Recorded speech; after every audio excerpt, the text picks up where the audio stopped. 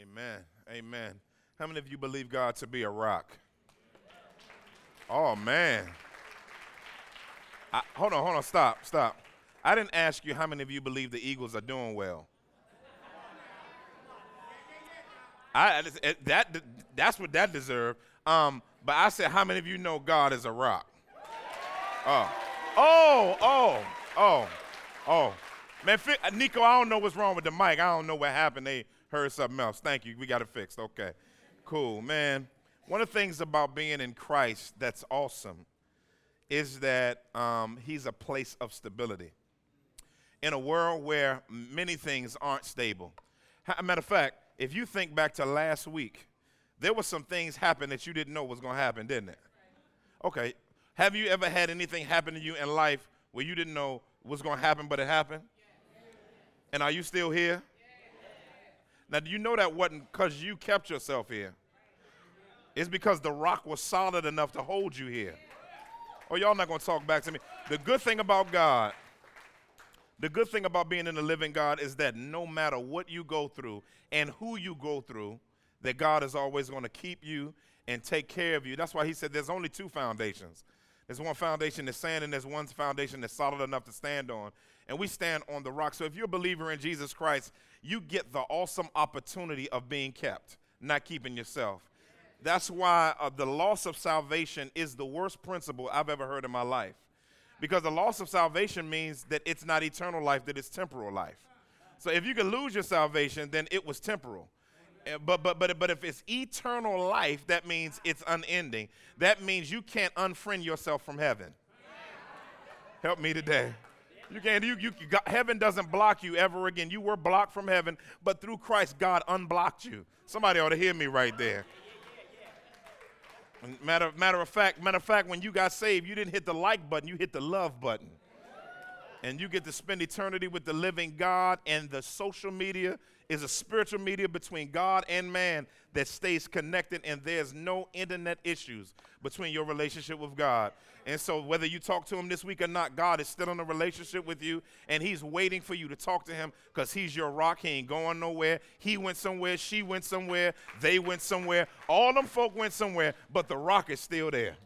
And I don't know about you, but I'm excited about the fact that I'm a mess, and he still loves me and doesn't wait until I get it right to love me. He loved me anyway. See, some of y'all you don't know love. See, that's why you ain't clapping or nothing. It ain't because of your wiring or your background. It's because you don't know the goodness of God in your life, and you haven't checked on it. But the last time I checked the Rolodex of my life and recognized that the goodness of God has been keeping me, I'm so glad that I have a God that is reaching farther than I can reach, taking me farther than I can go, and loving me beyond what I'm worth. So that's my story. I'm sticking to it. Amen.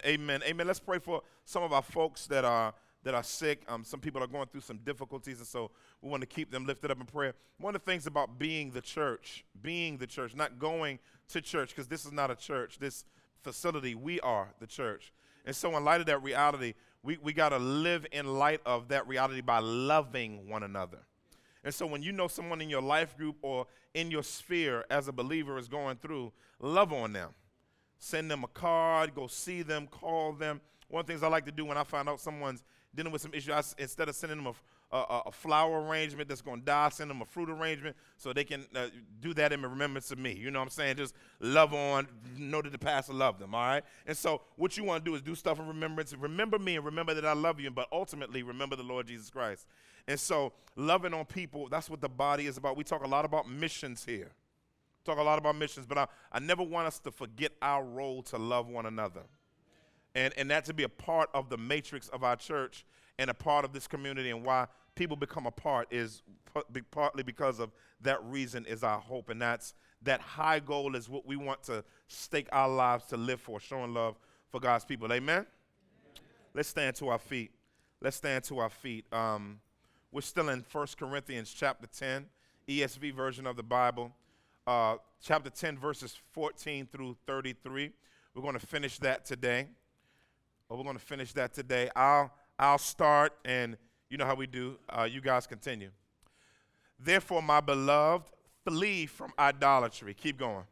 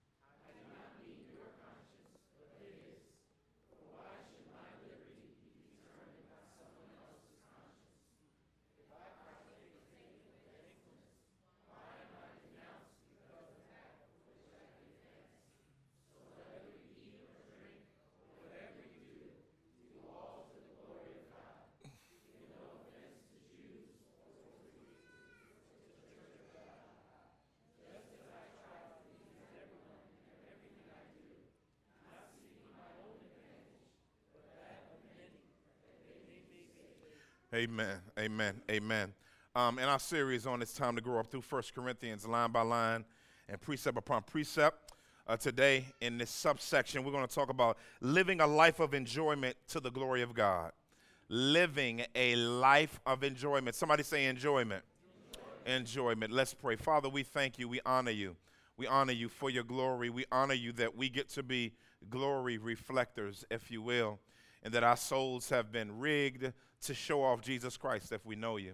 And so, God, I pray today that you would shatter our expectations of what our life should be like in relation to how we've been taught, how we've been trained, and even in our own selfishness at times. And so, God, I pray that you would break open places in our life that helps us to see all of life under the cross and see all of life more effectively under the redeeming power of the blood and the resurrection of Christ. And so, God, I need strength, and your people need open hearts. And so, oil this place with the Holy Spirit's presence, God. And we pray that the words of my mouth and the meditations of my heart will be acceptable in your sight. Oh, God, our strength and our Redeemer in whom we trust. And help us not to just be people who hear the word, but help us to be doers of the word who respond to your word in the mighty name of Jesus Christ. We thank you and we honor you. It's in Christ's name we pray. Everybody agree with that said? Amen. You may be seated. One of the things that I've noticed and I continue to learn is that, I love one of the things that you're supposed to be as a believer, developed and strengthened in is sound doctrine. Somebody say sound doctrine. The challenge, though, in the realm of where people tend to believe sound doctrine is when someone who's not sound, takes a piece of sound doctrine. Please trek with me. And they take a piece of that, hijack it, and blow it up into unsound doctrine. And what happens with people who believe in quote-unquote sound doctrine, what happens is they demonize every component of something that was viewed as biblical that was hijacked by people who don't have biblical intent for it. Are you trekking with me? Things like everything from money has been hijacked. A biblical understanding of prosperity has been hijacked. But I think those are the easy ones. One of the ones that I think has been hijacked is joy. Somebody say joy. Also add to that happiness. Somebody say happiness. It's been hijacked, and we've been taught biblically that happiness is unbiblical. We've been taught that God is not out for your happiness. But let's break this down real quick. The Bible talks a lot about joy. Joy is unending satisfaction with God no matter what. So when you got saved, the Holy Spirit gave you fruit in your soul, and one of the pieces of that fruit is called joy. Joy is unending. That means if I go through something difficult, joy doesn't end. If I go through something good, joy doesn't end. If I go through a pain, joy doesn't end, because joy is trans or above circumstance. Okay? And so Paul will say stuff like from a prison in chapter 3 of Philippians, chapter 4 of Philippians, rejoice, and again I'll say rejoice. Jesus will say, make my joy complete in his incarnation. James will say, talking to believers who are going through stuff, count it all joy when you encounter various. So this idea of joy is a big part of the Bible, but a byproduct or thing up under the umbrella of joy is happiness. Somebody say happiness. Now, when you look at Psalm 1, I'm coming around because I want you to get this as we get in this text. When you get into Psalm chapter 1 says, blessed is the man who walks not in the counsel of the ungodly. Now, the word blessed there actually is better translated happy. In other words, happiness that's in connection to what God says. And so God's calling on your life is to be happy, but in connection with him. Now, I'm not saying God has called y'all. He's called you to happiness and happiness. I ain't talking about that. So to get this, see, some of y'all done already went there. See, this is some unsound stuff. See, God wants your best life. I ain't talking about your best life now. I'm talking about your best life because of Jesus. Help me today, God. And so many of us have separated because we don't believe God provides happiness, because the devil's lied to us like he did Eve and told her, did God say? Made her question his goodness. When she questioned his goodness, God gave her freedom throughout the entirety of the garden, her and Adam, to be happy and enjoy. Matter of fact, not just the garden, but the entire world. It made them only focus on what's in the midst of the garden. And what happens when you doubt God's goodness, guess what happens to you? You begin to seek happiness without him. And so what Paul is challenging us to do today is to view, he's talking to the Corinthians from chapter 8 all the way to the end of chapter 10 about how to allow their leisure to be under the cross. How your leisure can be under the cross. In other words, he's saying, I don't want you to ever turn off your responsibility as a believer to walk as a believer even when you're enjoying yourself. He said, don't let enjoying yourself become an idol. Look at the text, which brings me to my first point. We must distinctively represent Jesus in the world. Point number one. He says, therefore, my beloved, flee from idolatry. I like that. He calls them beloved because he's about to jam them up. Now, what I like about that, in the fact that he's jamming them up, he talks to them about their identity before he talks to them about their sin. Because many times when we get talked about, when our sin gets talked about, we get depressed. And so God wants us to know that our repentance doesn't earn, as a believer now, I'm not talking about an unbeliever, as a believer, doesn't earn love, nor does it as an unbeliever. So not doing something doesn't earn your God's love. God loves you in your worst state of filthiness. That's why he said, you're already beloved. So what I'm about to tell you doesn't earn God's love. You can't earn God's love. Only one can earn God's love is Jesus Christ. Okay, so he said, flee from idolatry. Now what's interesting is the Bible says very few things, tells us to flee very few things. It says flee fornication or immorality or and all that. Then it says flee idolatry. Now, fleeing is interesting in the Greek. It's a real powerful exegetical idea. Flee in the Greek means flee. It means run from whatever he's telling you to run from. Now, idolatry is this. Idolatry is to place your affections for someone, something, or someplace above God. To place your affections of someone or someplace or something above God. Now, what he's telling them is it can even be something good that becomes an idol. And he's letting you know that some of us can't have relationships with things that are even good because of our it's an unhealthy outlet for us. Oh, y'all not going to talk back to me today. See, some of us think we can handle too much, and that's our problem. And that's why you in the mess that you in, and that's why you crawl, it's because you've made something an idol, and you want God to stamp it as good when God said, I make good things, but you're not having a good relationship with it. Therefore, your lack of good relationship with it demands that I take it from you, because when something that I created for you to enjoy gets in the way of your joy in me, then I got an issue with it. I got an issue with it. And so he called, because God, listen, God loves you more than your enjoyment. Because he knows that there's no real enjoyment. See, I don't want nothing in my life that I can't enjoy that God can't smile on. And you know, now, to be honest, I do. If we flip the script. Now, let's be honest. There's some things in our life that we want that God doesn't want, that's good and bad in our life, that God won't let us have in our life because he loves us enough to push us towards him. See, some of the stuff that God, help me today, some of the stuff God takes from you is him pushing you closer to him. But many of us love what he takes away so much that we don't realize that he's pushing you closer to him, even though he's painfully tearing it from you. That's what happens in the life of a believer. Your life is being, as a believer, is on an ever-loving trajectory of all of your affections coming under the lordship of Jesus Christ. That's why we're idol smashers, family. Our life is filled with that. And then sometimes in God doing that fleeing, sometimes it's God redirecting our relationship with what we idolize. Okay? And I want to explain that in a second because I want us to really get the idea of what Paul is trying to let these immature Christians understand. He says in the next part of the verses, he says, verse 15, he said, I speak as to sensible people.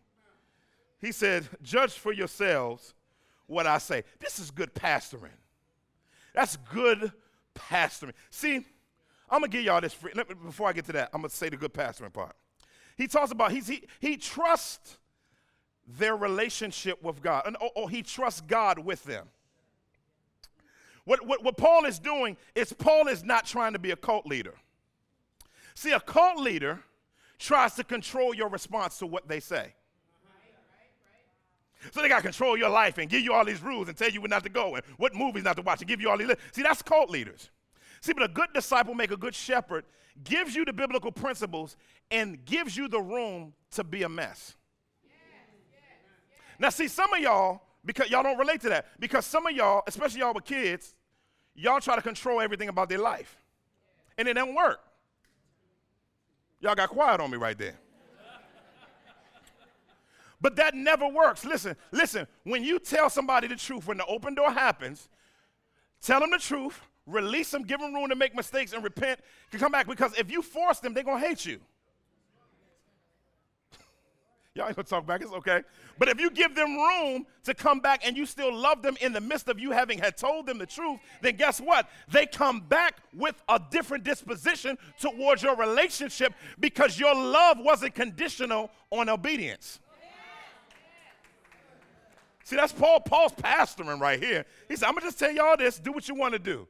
See, that's when you get, if somebody in my life tell me that, my mentor used to tell me that, do what you want to do, Eric, but I'm going to just tell you this. I knew I needed to listen, right? Because I've been through that road a little bit more, all right? He says, just for yourselves. I like that he entrusts even young believers to make godly decisions. Godly decisions don't start when you become a mature Christian. That's very important. Godly decision-making is practiced in immaturity. Somebody need to write that down. I'm gonna just tell you right now. Oh, God help me. You don't get mature by standing still. You get mature by application. And that maturity happens on a trajectory of spiritual immaturity that turns into maturity as you continue to apply biblical principles that are healthy to your life. All right? And so help me today, God. So look, now he's about to go into sort of an illustration example. I don't want y'all to get lost in this because this is very, very helpful about enjoying. He's giving, in their context, what it looked like for them to enjoy life in a very, very embedded context that's very, very specific application of them. I mean, theologically for them, but implicationally and applicationally, it'll help us out a ton. Check out verse 16. He says, the cup of blessing, talking about the communion. He said, because he's given an example. The cup of blessing that we bless, is it not a participation in the blood of Christ? He says, the bread that we break, is it not a participation in the body of Christ? Okay? And he's talking about God, our relationship with God through Christ, and our relationship with one another. He says, because there is one bread, we who are many are one body, and we all partake of the one bread. Consider the people of Israel are not those who eat the sacrifice participants participates in the altar. So what is he saying? This is thick. Okay, let me break this down. So remember last time, a few times ago, we talked about the whole temple idea back in their day in Corinth. Their temples were like clubs. So there was a lot of nudity, frontal nudity, partial nudity. There was a lot of idol worship. There was public sexual activity. There was the exchanging. We're going to talk about it more next week when we talk about gender roles in the church next week. But it's interesting as we look at this, that this was an environment of club environment. All right? And so what happened is believers, they became Christians. So when they became Christians and found out about the fact that the earth is the Lord's and fullness thereof, which he's going to talk about in a second, Christians began to say, okay, I can go to the temple even though I used to wild out there, and I can go back to the temple and have a Christian relationship with my past. In other words, that was where I used to fall a lot. That's where I used to act a fool a lot. I'm strong enough to go back and have a different relationship with the place where I used to sin the most. Help me today. If I can parenthetically pause right there for 5 seconds. See, some of y'all think y'all stronger than y'all are. See, Paul is telling them is when your enjoyment trumps your commitment to Christ, you've entered into idolatry. And some of you are in some stuff that God has permanently called you out of.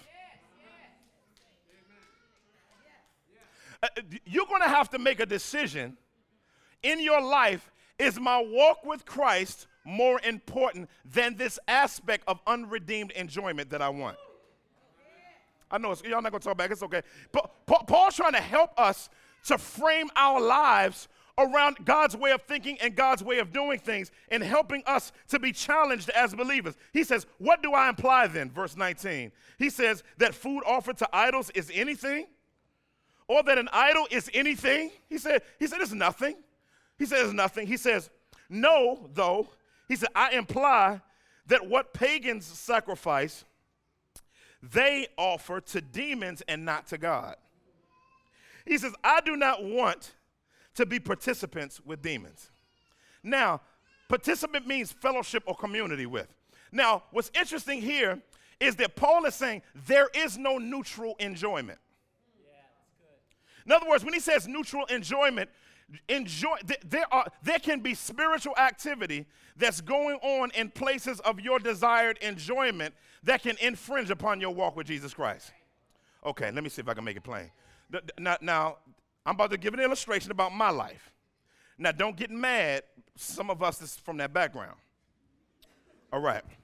So, when I was in college, that was when I met Jesus Christ as Savior.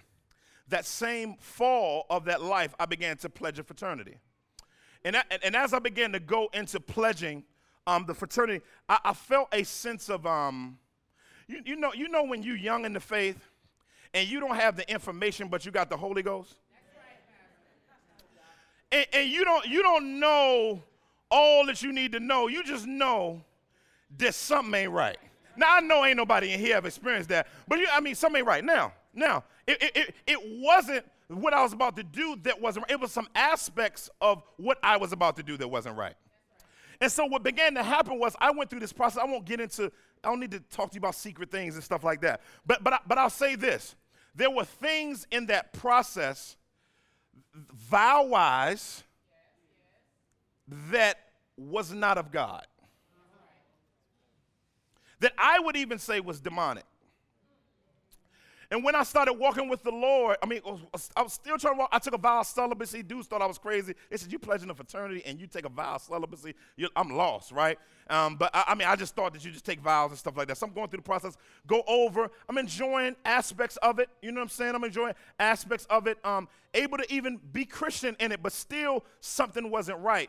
And like 6 months in my neophyte years, I denounced the fraternity. Like I threw away everything. And I could remember, like feeling on one. I cried for like 3 months because I was really, really into this situation. And one of the things that as I began to study Scripture, I began to see the spiritual aspect of it. And and I know you can get mad at me all you want. I'm just telling you. All right. I made some vows to some spirits that I needed to denounce, and so I denounced the frat because there was a point, and I was a believer 1 year. But there was a point in me where as much as I loved this, it was like I was dying, giving away my fraternity paraphernalia at the time, and I was broken about it, but God shows me over and over and over again that because of the place that I gave that fraternity in my life, there were some things that he wouldn't have been able to release to me if I didn't walk in obedience to exalting his enjoyment of himself and me enjoying him above my personal enjoyment. Then almost 2 decades later, God says, you can re-engage, but you're going to re-engage on my terms. He's going to re-engage on my terms, so you're not going to sing to him. If I sang to him to you right now, you'd be like, whoa. You're not going to say certain things, but you're going to engage and you're going to love those guys. And you're going to build relationships, but you're not going to be involved with any pledging or any secret activity, but you're going to do things on my terms. Let me just tell you something. There is nothing in your life that's worth your walk with God.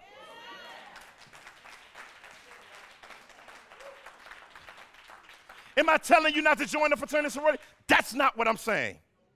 But what I am, because I'm not going to cult lead you, but what I am going to tell you is you better have some biblical scruples that help you to make godly decisions above your own personal concern and your own personal desire for what you want. Your life is not your own.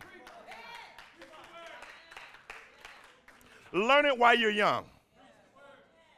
Learn it while, listen, there is a trajectory that God loves to put people who are sold out to him on when they do it young. Now, I ain't hating on people that got it. Whenever you got it in your age, praise God. I'm talking to the young cats now. Listen, sell out for the king now.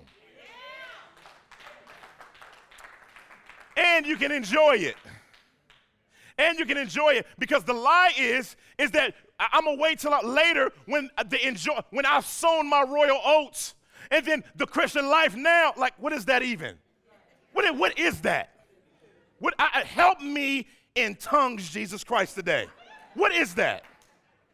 Because the assumption is that God is so lame, he's some old man with varicose veins up on the throne with a long beard that's been growing for eternity, that when you come in and try to talk to him, he said, oh, what do you want now? Give me a slit. What do you want? We think of God as some old grouchy goofball. Help me today. He invites you to talk to him. He invites you into, and he dwells in unapproachable light. He's not an ugly God either. No varicose veins, no hate on anybody. But I'm just trying to help us today to develop a divine intended relation to this. Now, Paul is going to get very, very practical. Paul is going to get very, very practical to help us. Because what he did was he gave you the theological premise for selling out to God and letting the gospel influence your enjoyment. Like, this is what I'm trying to get you to understand. Being a Christian means to enjoy life. Like, I want you to understand that as long as it glorifies God. Now, look at verse 21. Look at verse 21, then we'll get in point 2. It says, you cannot drink the cup of the Lord and the cup of demons. Lord Jesus. Same thing as you can't serve two masters. Let me tell you something. Let me give you this for free. Let me just tell you something. I got some charismatic thing in me. Listen, let me tell you some stuff. I like vampire shows. I like them. But when they start that, and all of that talking, Jesus, Jesus, Jesus, Jesus, Jesus.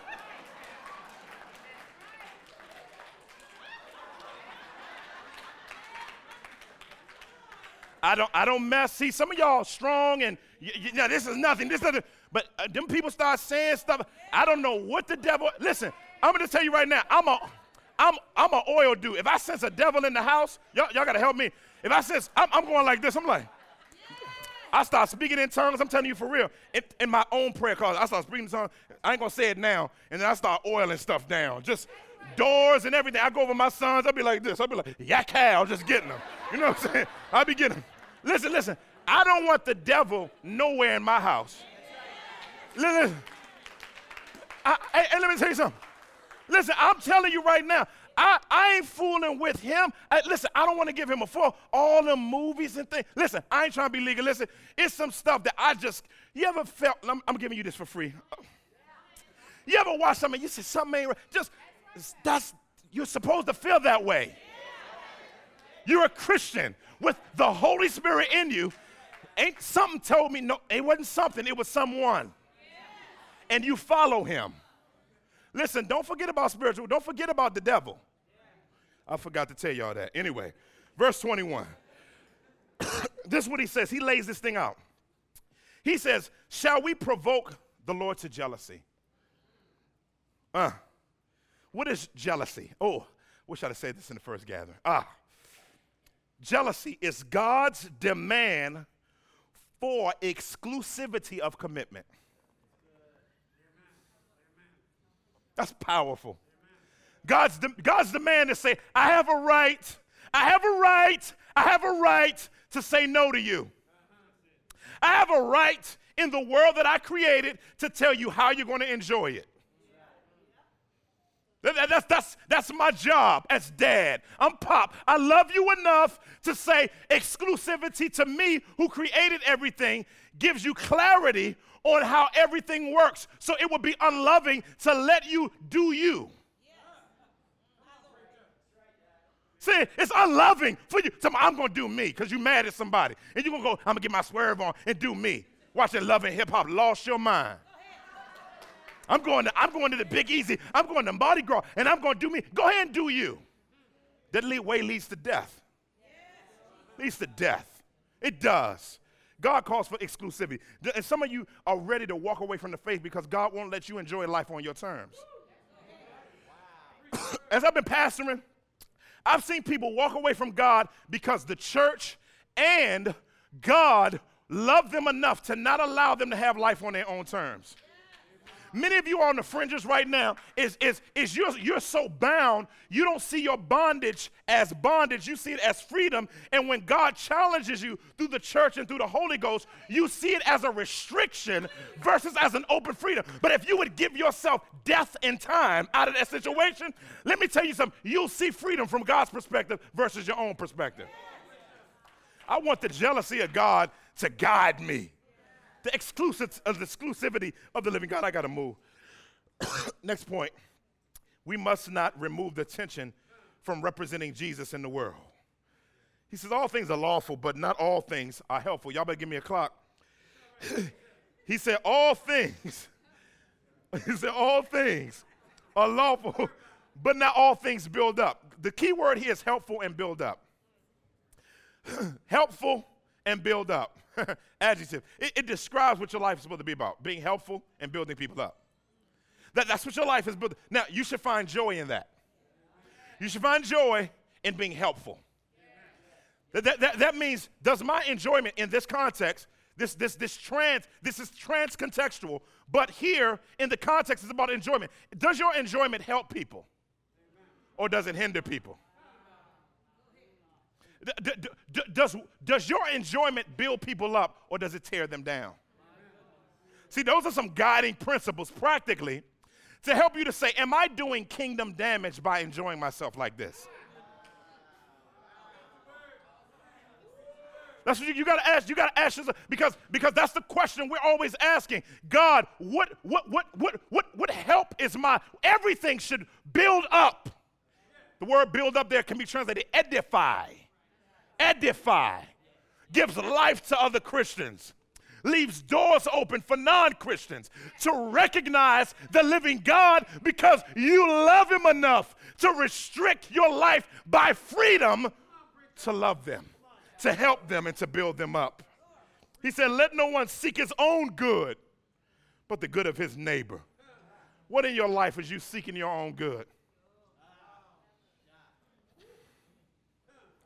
I know he ain't saved, but he nicer than some Christian men I know. I mean, ain't no women in the church. You know what I'm saying? I mean, I have yet to meet a Proverbs 31 woman. Like, wow, with that attitude, you never will either. Huh?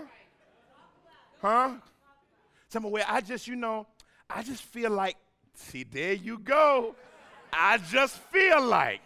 See, whenever you say stuff like that, you know you're wrong. You know what I'm saying? And when you know you use the word need outside of God, let me tell you something. All right. I need some sex. So what does that mean? Like if you ain't got I need a drink. Okay, so you're saying because your day was so hard, it was a hard day, so you need to curb the hardness of the day with taking a drink to give you peace from a hard day. My Bible didn't say liquor was my peace. My Bible says the Lord is my peace. It says Jehovah Shalom I didn't say none of those things were wrong in and of themselves. In the right context and in the right shaping of how God uses them. That's what I'm talking about, family. Is don't let your enjoyment become your need. That's why it's called an enjoyment. Because it's optional. That's what it's about. Optional. Freedom is option-based. When you get saved, you are free to now have your will taken out of bondage. When Christ died on the cross, he took your will out of bondage so you can say yes to God and no to God. But you couldn't before you got saved. That's why you needed him to save you. Let me keep moving. He's helping us here because God is saying, right, he says, but now check this out. Paul going to get real practical. I like this. He's going to get real practical. He says, but if someone says to you, this has been offered in sacrifice, he says, then do not eat it for the sake of the one who informed you and for the sake of conscience. What I like about this, now let me go back up. Verse 25, he says, eat whatever is sold in the meat market without raising any question on the ground of conscience. In other words, what kind of hot dogs are those? He's kind of like that, right? Are they gluten-free? Are they vegan-friendly? All that. Is that pork? I don't eat pork. And you getting all loud, and people are like, what's the big deal? He's basically saying, he's talking about two types of people. Some of y'all, when y'all get truth, y'all lose your mind. When you get truth, some of y'all just go extra. Like y'all look for devils everywhere. I smell a demon, right? And then you going on in. Huh? Paul talking to the deep people. Paul basically saying, chill out. Because he knows as a pastor, you have two responses to a sermon in the sense of good responses, people who want to respond well. You have people that add law to what you said, and you have people take the truth out of what you said. Are you checking with me? And so what he does is he said, come on, you don't have to be legalistic about this. You don't have to say, okay, is there idol worshiper here? Is there, going over somebody's house? Do they listen to secular music? Are they going to do electric slide? Are they going to play doing the butt? What are they going to do? Right?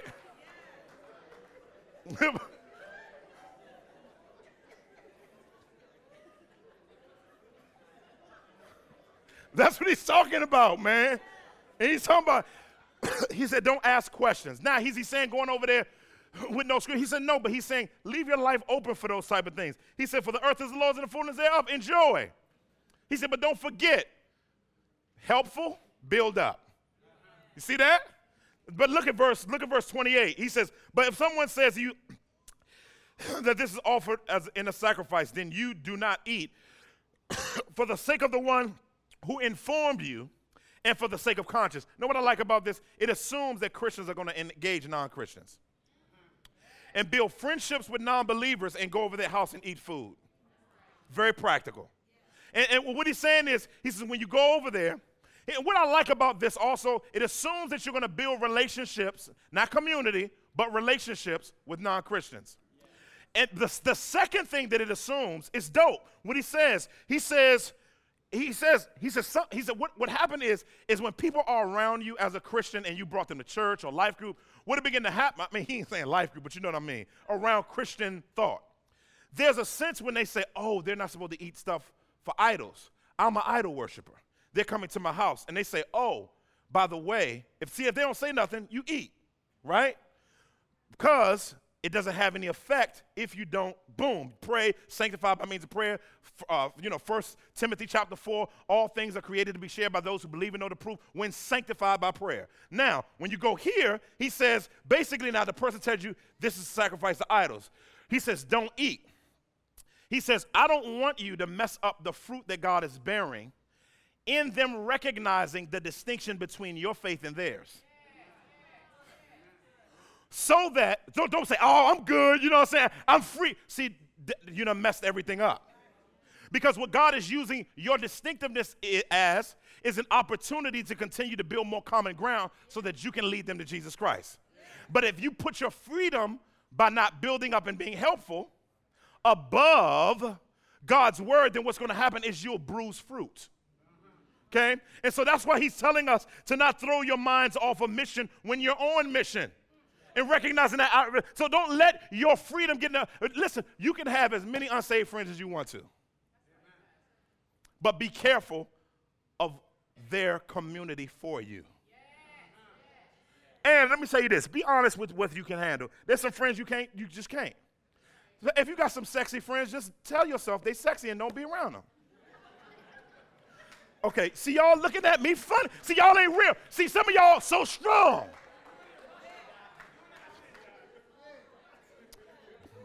Man, if I get a moment alone with her, I'm going to slob shorty down. You know what I'm saying? It's like, no! Listen. Okay, don't raise your hand. Everybody in here has sexy people in their sphere of influence. You may not be the missionary to them.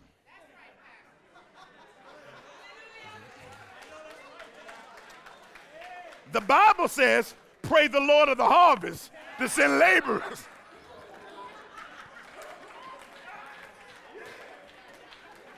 Listen, I'm just being straight. You may not be the laborer, but you said, but you know, you're not the laborer. Listen, you're not. Stop. Just stop, right? Some of y'all can't go to some of the sexy concerts. Y'all go with y'all friends to the concert. You know what I'm saying? You know, I went with my wife. I'm going with my wife holding her tight. We went to New Edition. I held her tight, cacao, close to me. Some of y'all singles, I don't see how y'all go to like, I'm just free. I'm rambling. Jill Scott and Maxwell, it's too much sex appeal in the environment. Jill Scott just bring help. I hear you, Mark. I ain't going to look that way. But I'm just saying, you know, I'm not telling y'all, listen, I ain't saying don't go. I just don't know, as a single person, if I can be around legs and thighs and Jill Scott shoot, man, let me get back in this text, man. I just couldn't. All right, last point. But it's all in the Bible. Help me today, God. Last point. This is real short. I just don't know. I'm just telling people be real. Last point. Said God's glory frees us up to represent him.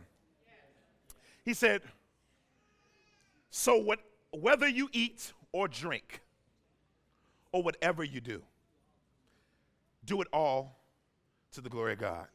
That's the rudder. That's the rudder right there. The helpful and build up goes under glory of God. Your life should be a living doxology. That's what glory is in the text, doxa, which means to talk about the weightiness or represent and reflect the weightiness of who he is. Can in your leisure, God still be seen as a weighty God?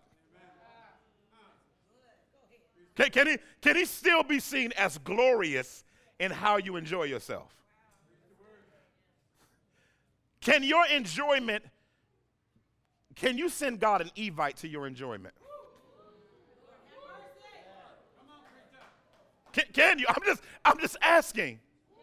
Or do you have to block God like on Facebook until you finish enjoying, then you unblock him like he didn't see it?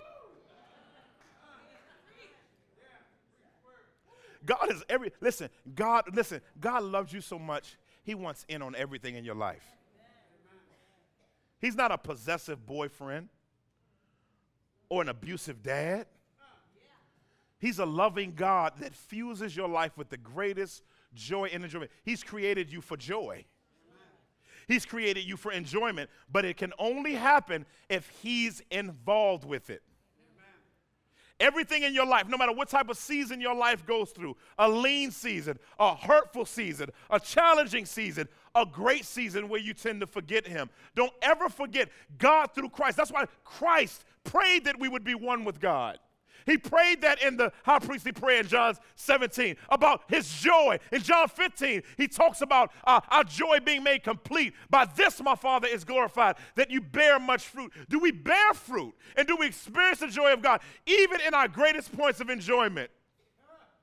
That's what God is calling you to. God is calling you to enjoying life with him involved in it. That's your call. Don't come asking me, what's my call? Your calling is to enjoy God with a stamp of his approval on your joy in every single area of your life. Have fun. Go out, go downtown and go to the clothespin. Go shopping. Go up to Franklin Mills. Go out to, I know some of y'all say them low shelf. Go out to, King of Prussia, wherever you go. Go to the outlet mall. Go to Philly Flavors. Get you some, Go to Warm Daddies on the right night. Go. Okay, y'all gonna play. Okay, anyway. Go to the waterfront. Walk around. Buy a bike. Rent a bike. Walk down Kelly Drive. Go fishing. Enjoy life. Enjoy yourself this summer. Go to the beach, long as it's not the topless joint down at Rehoboth Beach. All right? Don't get in. I can handle it, and you walking your little stupid.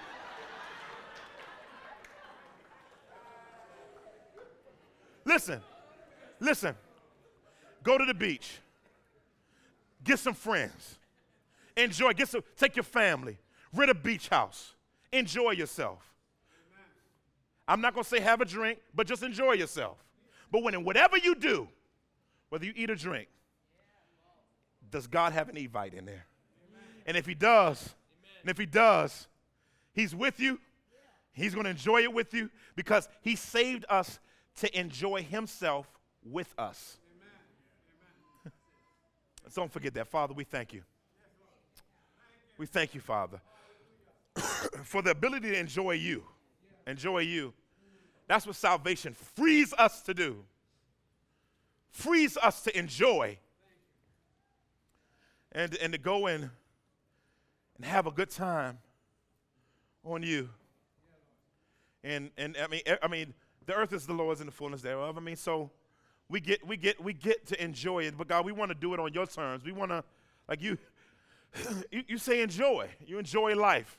And God, we want to make sure that we want conviction-less enjoyment. That's what we want. We want conviction-less enjoyment. So, God, I'm praying today. I'm thankful for you.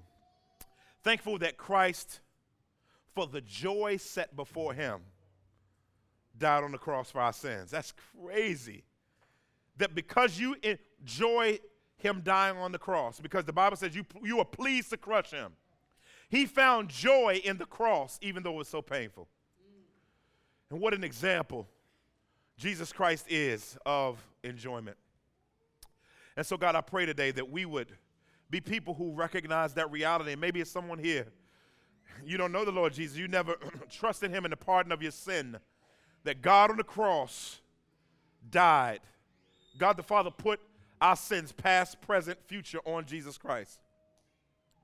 So that the beef that he had with us, he wouldn't crush us in hell forever. But he did something powerful. He saved us by deeds that we didn't do, but saved them by Christ's deeds on the cross, by him coming from heaven, down on the cross and being raised from the dead. If you repent of your sin and trust in him by faith, you repent of your sin and trust in him by faith. Amen, God. Thank you. We are taken from spiritual death to spiritual life. If you're here today, you don't know Christ as your Savior, we'd love to walk you through what it means to go from spiritual death to spiritual life. If you're here today, please slip up your hand if you want to trust Jesus as Savior. Anyone? In the balcony, on the floor, anyone says, I want to trust Jesus Christ today. I want to believe that his death on the cross satisfied my sin. Not Jesus Christ and membership, not Jesus Christ and baptism, not Jesus Christ and anything else, but Jesus Christ and him alone. I'm not going to prime you. If you're here today, you say, I want to put, I know that if I died today, I would spend eternity with the living God. I know if I died today. Matter of fact, I'm not even sure where I would go. Eternal life is about spending time eternally with God through Jesus Christ and not dying, being separated from him under his wrath forever. If that's you, slip your hand in the air if you want to put your faith, your confidence in Christ.